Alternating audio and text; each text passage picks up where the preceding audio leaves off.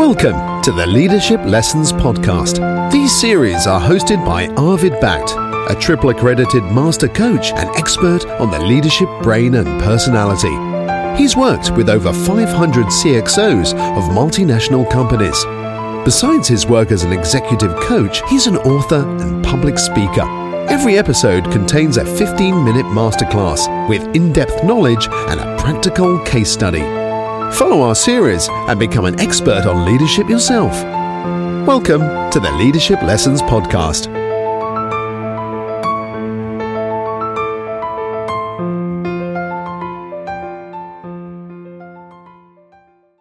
Episode 1. Definitions. First of all, thank you so much for tuning into this series. My name is Arvid and I'm speaking to you from the Netherlands. Before talking about leadership, it might be good to look at the current climate in media and lunchrooms around the globe. People speak about leadership in a lot of different ways. Mostly because they like to link the definition of leadership to at least something they do themselves.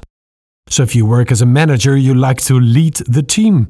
And if you're just a homeless guy under a bridge, you certainly do some personal leadership to get out of this situation. But sadly, these things have nothing to do with leadership. Leadership is about someone in an ultimately responsible position, creating the strategy for a collective. And 3 pieces of this definition are crucial. First of all, only the men and women at the top of the iceberg are leading. The others might contribute or even manage a large group of people, but they aren't leading the pact. They're not the ones responsible for the strategy of the whole collective.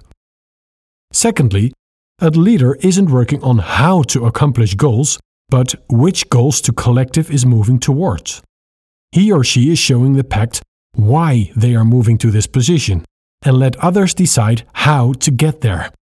Because a leader isn't an all-knowing, all-powerful superhuman being, with competences on every subject. Sometimes they think they do, but really, they don't. And third, it's always about a collective. You can't direct yourself on a stage. You can't lead yourself, and you cannot team up with only your own nice little personality. These things are mistaken with responsibility, personal planning, and making decisions that benefit your daily life. It has, sorry to say, nothing to do with leadership. At all. So now we have the term leader very clear. Someone ultimately responsible for the strategy of a collective. Then what is leadership? Because that seems something you can work at. A competence of some sort. But being a leader is just you in that position. Leadership is basically about showing the right psychological scripts in effective behavior in your role as a leader. I will talk more about these scripts in a later episode. For now, focus on behavior. It's great that you're ambitious or talented or successful or powerful, but the only thing deciding whether you're effective as a leader is your behavior. A lot of professionals think that an MBA or other ways of gathering knowledge will bring them closer to a position as a leader. And sometimes that's true, but never for the right reasons. Most boardroom members know how they should act, but only a handful show that they know. So, and this is an important lesson, it's not about know-how, but about show-how in leadership. People are looking up to you with a, "Where are we going, boss?" look on their face. And whatever you want, if you can't show the way, they certainly won't follow. Only telling the way is the best predictor of you asking yourself in a few months why nothing happened. We know that this leader type is running a collective, and in the next episode, I'm going to talk more about necessity, about the collective itself, and the type of leader they would like to see. But what I can tell you right here and now is that leadership isn't useful all the time. Leaders have this unique talent to steer, change, and decide, but sometimes the collective is just okay. That's the moment a leader can be extremely destructive in his strive for change and success. Because you can't always peak. You can't always and endlessly grow.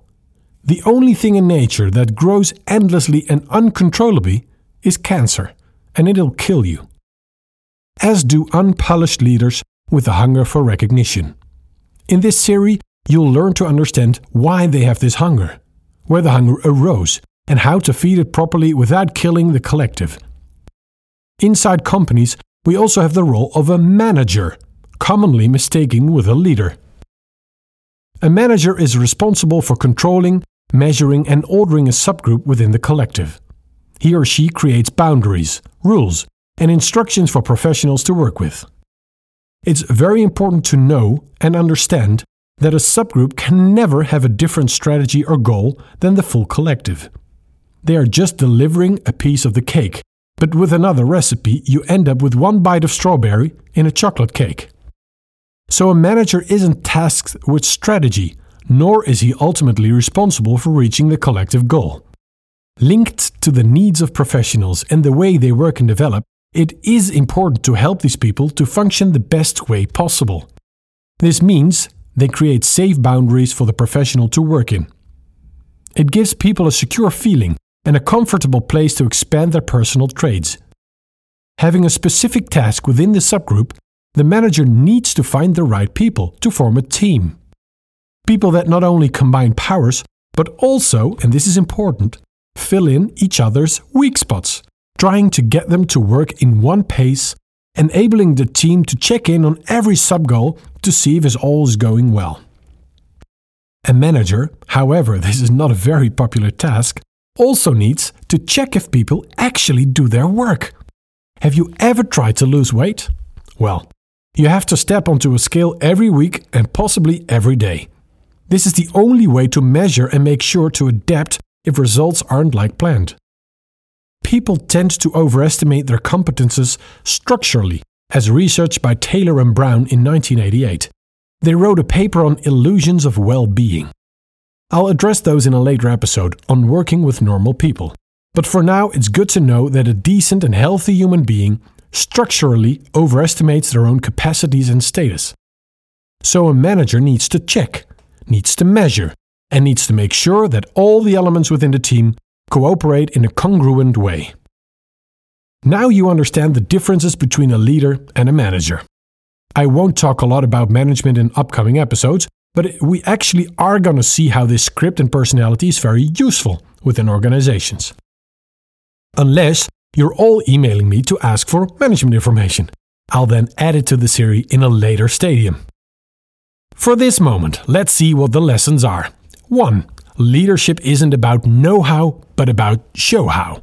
So don't focus on gathering knowledge, but on changing your daily behavior. 2.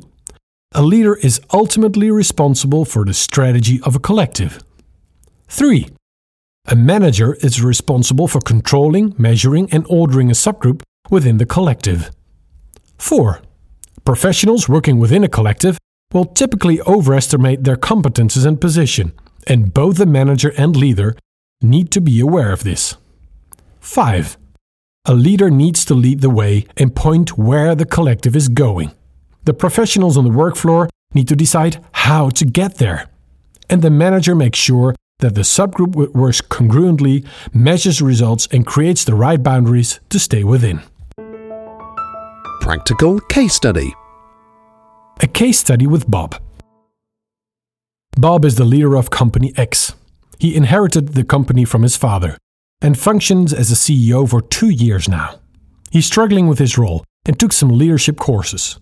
But people within the management team just don't accept Bob as a leader. He calls me up on a Saturday afternoon, really confused and depressed. We agree to meet and Bob shows up looking tired. He looks like a man that hasn't slept for a week. As soon as he starts to talk, I just listen to him and observe his actions. Bob is an extremely nice guy. He cares about the people, cares about the legacy of his father, and worries himself sick about the future of the company. "I just don't know how to get there," is a sentence he uses multiple times. Within his story, he details a very common situation. His father was a dominant man, and the people within the organization obeyed him. After father died suddenly, Bob was left with his company, but didn't exactly inherit the personality of his dad. Logically, because dominant people rarely raise dominant children. The management team, consisting of 5 experienced people, smell his doubt and try to take over the company. To be very precise, they offer to do what we call a management buyout. Bob, not being very dominant but very sensitive, didn't think that felt good. He wanted to honor his father's legacy and keep the company in a family property. That is what his father would have wanted. In our sessions, I've asked Bob very simple questions. Where do you want the company to be in 5 years? Why should people go there with you? And ultimately, why are you trying to find out how to get there?